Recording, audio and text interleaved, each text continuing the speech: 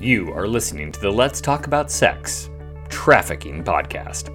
Your co-hosts, Christy Wells and Brittany Dunn, will interview survivors, industry experts, and community leaders who are committed to increasing survivor identification beyond 1%. This is the first step to ending child sex trafficking in America by 2030. Join us for real facts, real stories, and real ways you can be part of the movement to end child trafficking.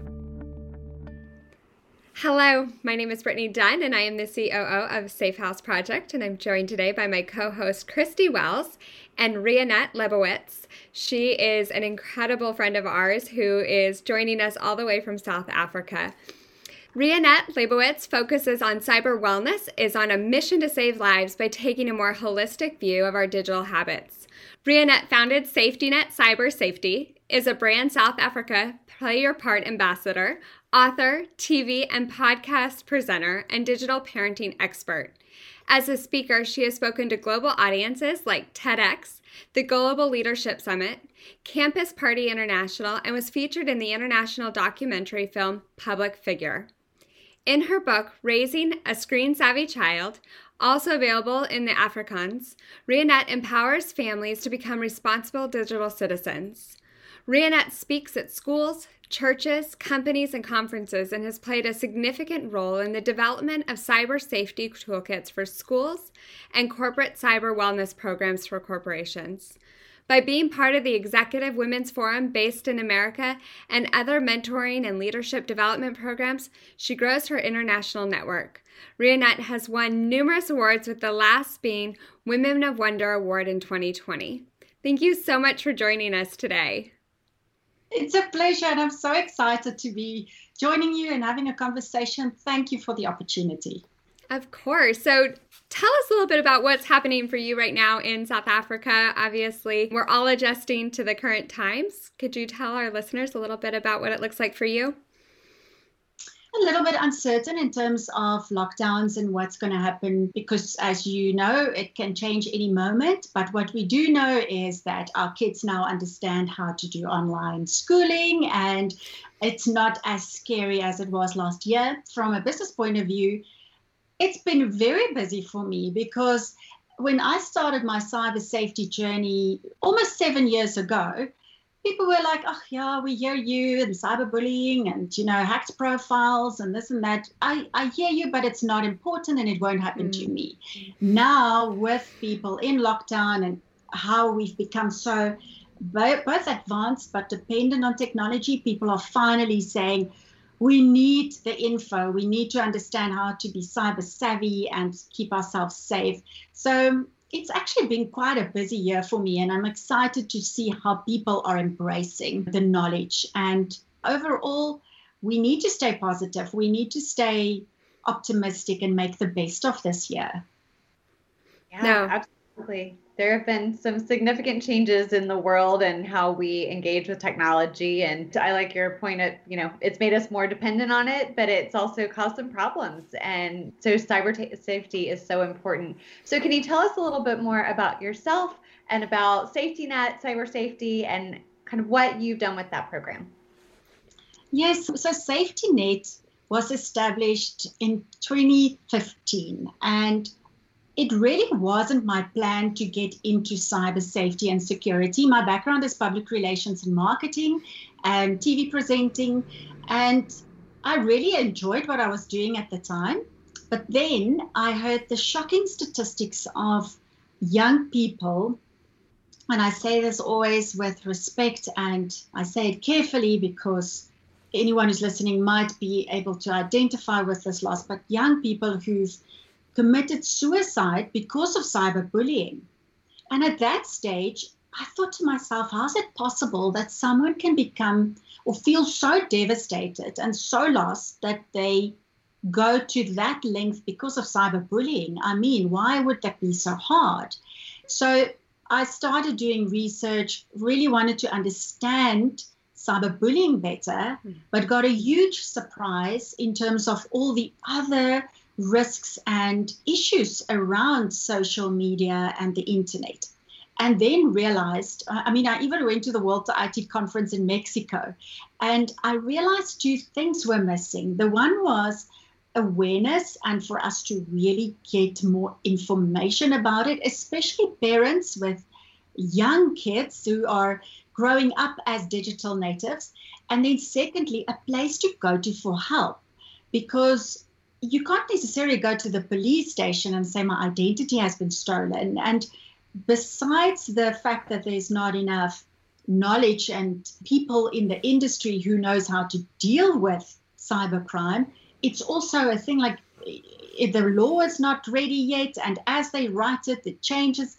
So those two things made me start Safety Net Cyber Safety, and it's spelled with a V because we aim to save lives by creating awareness. And the T is like a net for anyone who falls from cyberspace to have a safe landing. And the net is the network of forensic analysts and psychologists and the right people at the police, and of course legal advisors and partners like yourself, because at the end of the day, this is a safety net, but I can't be a psychologist and a legal expert and everything else. So that's where Safety Net started. And since then, the business has grown, and I'm thankful because I've been involved in amazing projects with Cartoon Network and Google and the Public Figure Film and many others.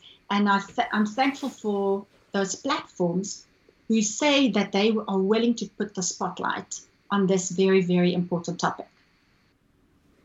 Yeah, it's so necessary, and seeing the corporations really engage on that corporate social responsibility lens, but also recognizing that they have a huge part to play in keeping our kids safe in the forums that they've developed. Like, that's definitely significant, and not every corporation is choosing to invest in that way. We're seeing it play out so often where there are platforms that kids aren't safe on, and the company doesn't exactly care. And so it's really great to see when this rare few, it feels like these days, choose to really invest in that area. So yeah. You kind of talked a little bit about the bullying side. What has kind of been your foray into the trafficking elements of what you're seeing online with cyber safety? So from a trafficking point of view, I have to say that luckily there are wonderful organizations in South Africa. And personally, I work very closely with the National Freedom Network. And the National Freedom Network was established in May 2011, and it's essentially a group and a network of organizations that specifically focuses on missing children, missing people, and then, of course, trafficking. This part of the cybercrime spectrum really gets me so deeply that I really am thankful for partners like you and, like OnWatch and so forth, and Safe House, because you are the experts in that field. So whenever we get a notification of someone saying that they suspect something, or that they feel in trouble or they feel in danger, I always recommend and refer them to the experts in the field. Something that I find encouraging is that there's research being done in terms of the types of language being used online to trick people and just to help us to understand. And that's why I want to commend you as well for the training that you are offering, because it makes us all just tune in a little bit more. And we can all so easily just be unaware, even though it's right in front of our eyes. And as a mother, I forgot to mention this earlier, I'm a mother. My son is 13 almost, so I'm in it. I am in the social media realm, the gaming world, because if you look at the platforms and the age restrictions, most of them are 12 plus. So since he became 12, of course, he's now on it. But it gives me a real understanding of the challenges we face as parents.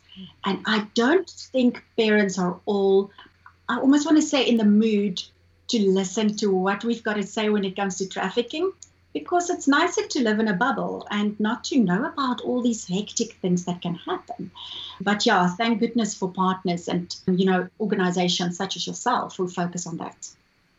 Yeah, I think what is so challenging is that we do want to live in our bubbles. There's days I just want to live in my bubble and not think about those harsh realities. But I mean, we had a young girl this week who, was 13. She met somebody online that she thought was like a 14-year-old boy in her neighborhood, and he convinced her to sneak out at midnight, and luckily the police intervened before she was kidnapped by, an individual who was not 14 and had no good intentions in the world. And so we do have to at least make our kids aware of the dangers that the online world bring, and really train them up to be good stewards of technology, because it's a tool that can be used for good or evil.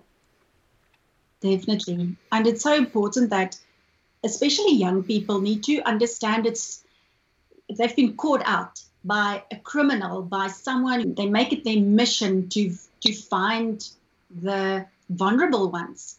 That's something that makes me so angry, and it just makes that fire burn even brighter inside me to say, let's fight for the vulnerable ones and help them to identify it.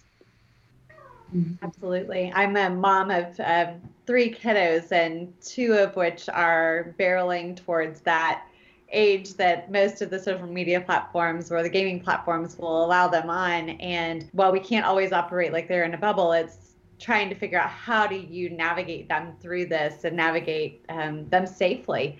And it's important, and it's our responsibility as parents to understand what the enemy is, if you will, that is out there in order to help our kids navigate those waters. We always say we were all raised to watch out for the creepy man in the white van down the street, or the strange man at the playground.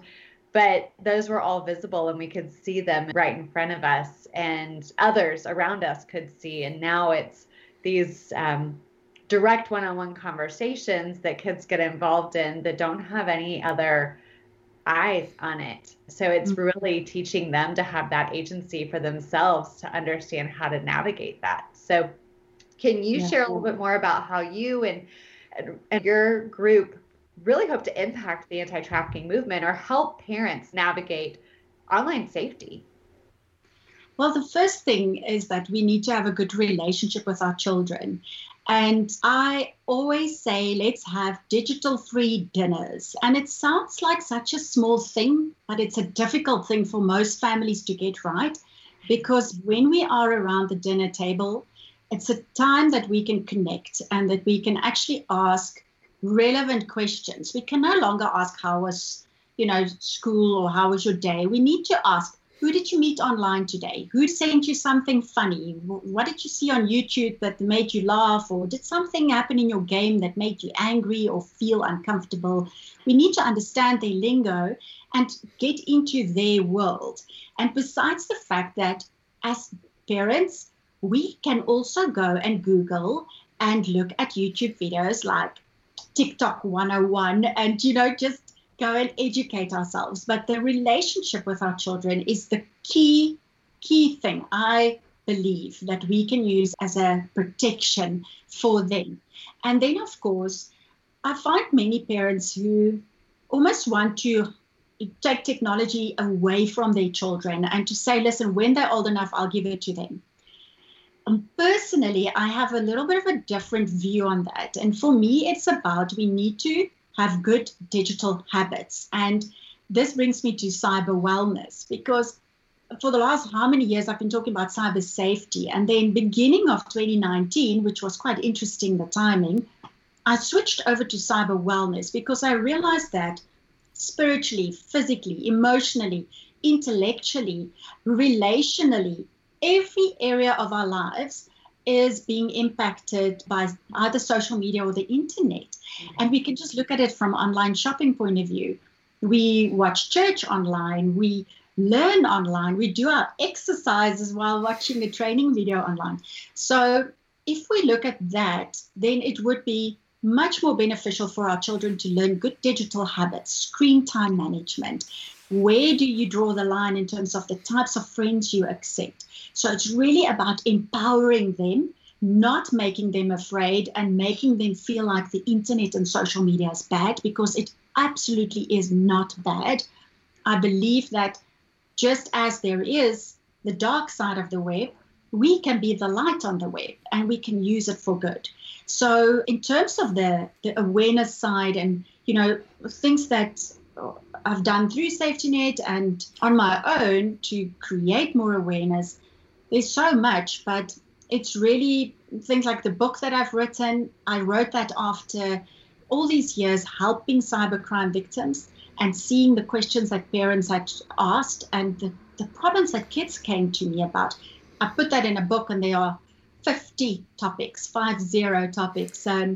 Trafficking is one of them. And for me, it's something that I always use or talk about in my presentations. And how do we identify, strangers, and how do we actually make sure that we are aware of the signs? And of course, like I said earlier, working with partners, campaigns. Safer Internet Day is coming up in February. So there's so much in terms of those types of things that I've done together with partners as well. Working together is so key, because by knowing more about what you do, I can now go and tell my platforms about the training you do, for instance. So I find great value in working together with partners as well, yeah. Collaboration is key, and I think that's what we all realize is this is a really big area, and it's a big area of expertise, and it's one that is complex. And I mean, I get texts every day from parents going, have you heard about this app? And I'm like, I'm sorry, I haven't. Like, I don't spend all day, every day trying to understand every single new app that's coming into the world. But more to your point, how do we teach our children and those that were around those healthy boundaries online and teach them general safety or best practices, and really how to be a good steward of the information that they need to protect when they're in the digital space. And then it doesn't matter which platform is coming at them if they really understand how they can be safe online. And I just love that that's your mission and heart. I guess for you, what do you think is the role of corporations in the fight against trafficking, online safety, cyber safety? I think corporates, especially the stronger companies, doesn't matter their size, but I do think that they've got an opportunity. I don't want to use the word responsibility. I want to say the opportunity to play a huge role in creating awareness and to support the organizations and people like us who work and do it because we are passionate about it, to support the work we do to keep the engine going. So to be the fuel in the tank, to be the wind under our wings by enabling the business to continue. And I'm very passionate about the conversation when it comes to nonprofit companies, because there's this, I don't know your experience with this, but sometimes it feels to me like I want to scream out, listen, we're not a charity, we're a business. We've got a goal and a mission, and we need the engine to move.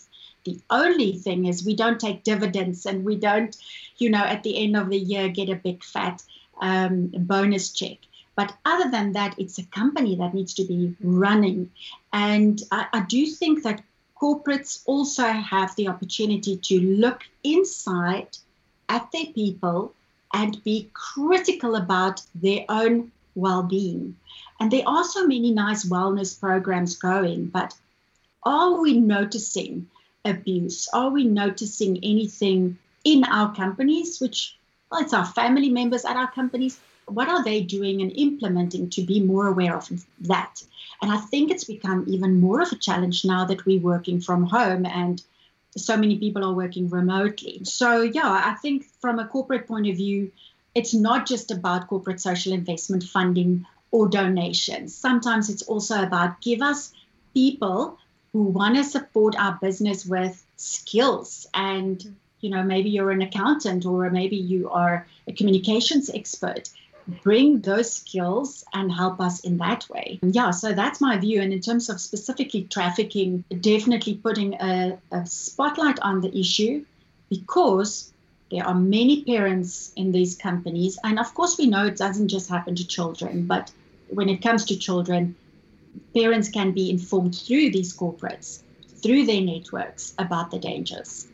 Absolutely. That's one of the things that we really loved when we work with different corporations, is seeing just that trickle down effect, that it's not just about their ability to engage with it as a corporate, but it's everybody is a mom, a dad, a brother, a sister, a neighbor, and the impact that we can just make as responsible human beings who are on watch and looking out in our community is tremendous.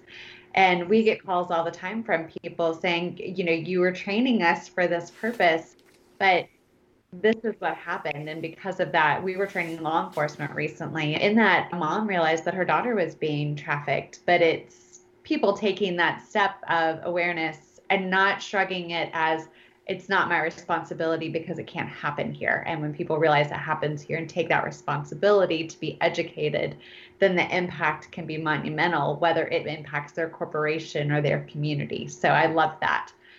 You have invested so much of your time and energy into helping people understand how to be safe. But what is one message that you want the world to hear about this issue, about the issue of online safety? Maybe it's a misconception that they have. Maybe it's a warning that you have for them. Maybe it's an encouragement. What's the one message you would want to share with the world about this? Well, my message is about a tiny part of our bodies. And in the past, we used to say that our tongue is our biggest weapon and that it can set a whole forest alight. I would like to say that it's our fingertips that we use to either make someone's day or break their heart. And in this case, when it comes to trafficking, to either find a victim or not be the victim. And it's such a small part of our bodies. And it's ironic because it's got our fingerprint. It's got the part of our identity that identifies us, that makes us unique. And yet this is what we use to type, to share, like, dislike, to take videos, photos, and to decide whether or not we're going to keep that, share that message, the fake news or the hashtag moment that's turned into hashtag movement. It's all done with our fingertips. And I would like for people to become responsible with their fingertips and to make sure that we use it as the tool that we use to create our online and digital footprint. And remember that we are actually placing our physical identity on that. And let's become responsible digital citizens while enjoying this wonderful cyber highway. But yeah, let's use our fingertips responsibly. That's the most beautiful way I've ever heard that. It paints such a picture of the impact that we have with every keystroke that we make or every decision that we take in the online world, and that it is lasting as much as it feels maybe like a moment in time. It is creating that larger footprint that really speaks to who we are and really shapes our identity. So that was eloquently put. The other thing I'd say is, what is one message that you would want for survivors to hear? I wish I could look everyone in the eyes and hug them for a long time. But first of all, say I'm so sorry for what you've gone through and that you've had to endure something that's unthinkable. In the same breath, I want to say, may that experience remind you that you are actually living and cherishing your own story.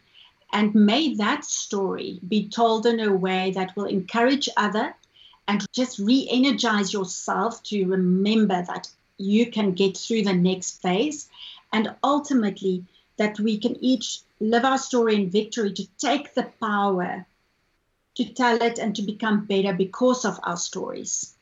And I'm wearing this necklace that I'm wearing on purpose, and it almost looks like a bar, like a jail bar, a fence. And it represents the prison on Robben Island in South Africa. But the story behind this necklace is beyond the fence. And that's part of my message to each and every one of us, is that beyond the fence, there is hope. And we just have to continue to seek the light. We have to continue to live hopefully and to really do our best. And those days when we feel low, it's okay. We all get those. But let's surround ourselves with people that understand and that you can actually call on and say, I need help, because it's okay. We all get there some days. But ultimately, yes, we each have our story. And I think we can all live it in a way, like I said earlier, so that we can become better and that it helps us all.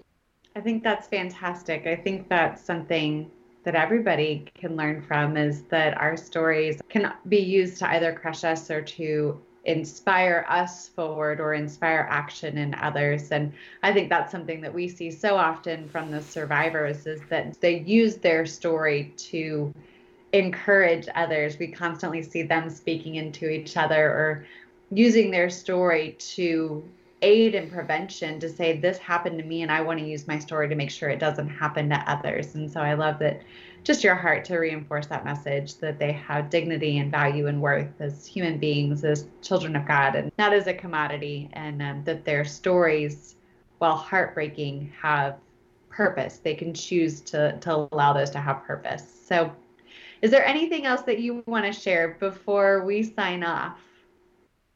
Just one more thing, and it ties in with what you said, and that is to remind each of us that our value is not determined by what is being said online or what has happened to us in the past, because we were each marvelously and wonderfully made. And it's just a reminder that we are precious, we were created for a purpose, and we ultimately have everything that we need to just cherish this life that we've been given, and let's move forward. And I'm going to repeat it, because you were marvelously and wonderfully made. It's a perfect way to end. Thank you so much for joining us today. It was wonderful. We greatly appreciate you and all the incredible work that you're doing to inspire people. As we close, William Wilberforce once said, "You may choose to look the other way, but you can never again say that you did not know." We've all had defining moments in our lives where we faced a choice to either engage or look the other way. Make your choice now to engage. Subscribe to our podcast for future content involving how you can make a difference in stopping trafficking by 2030.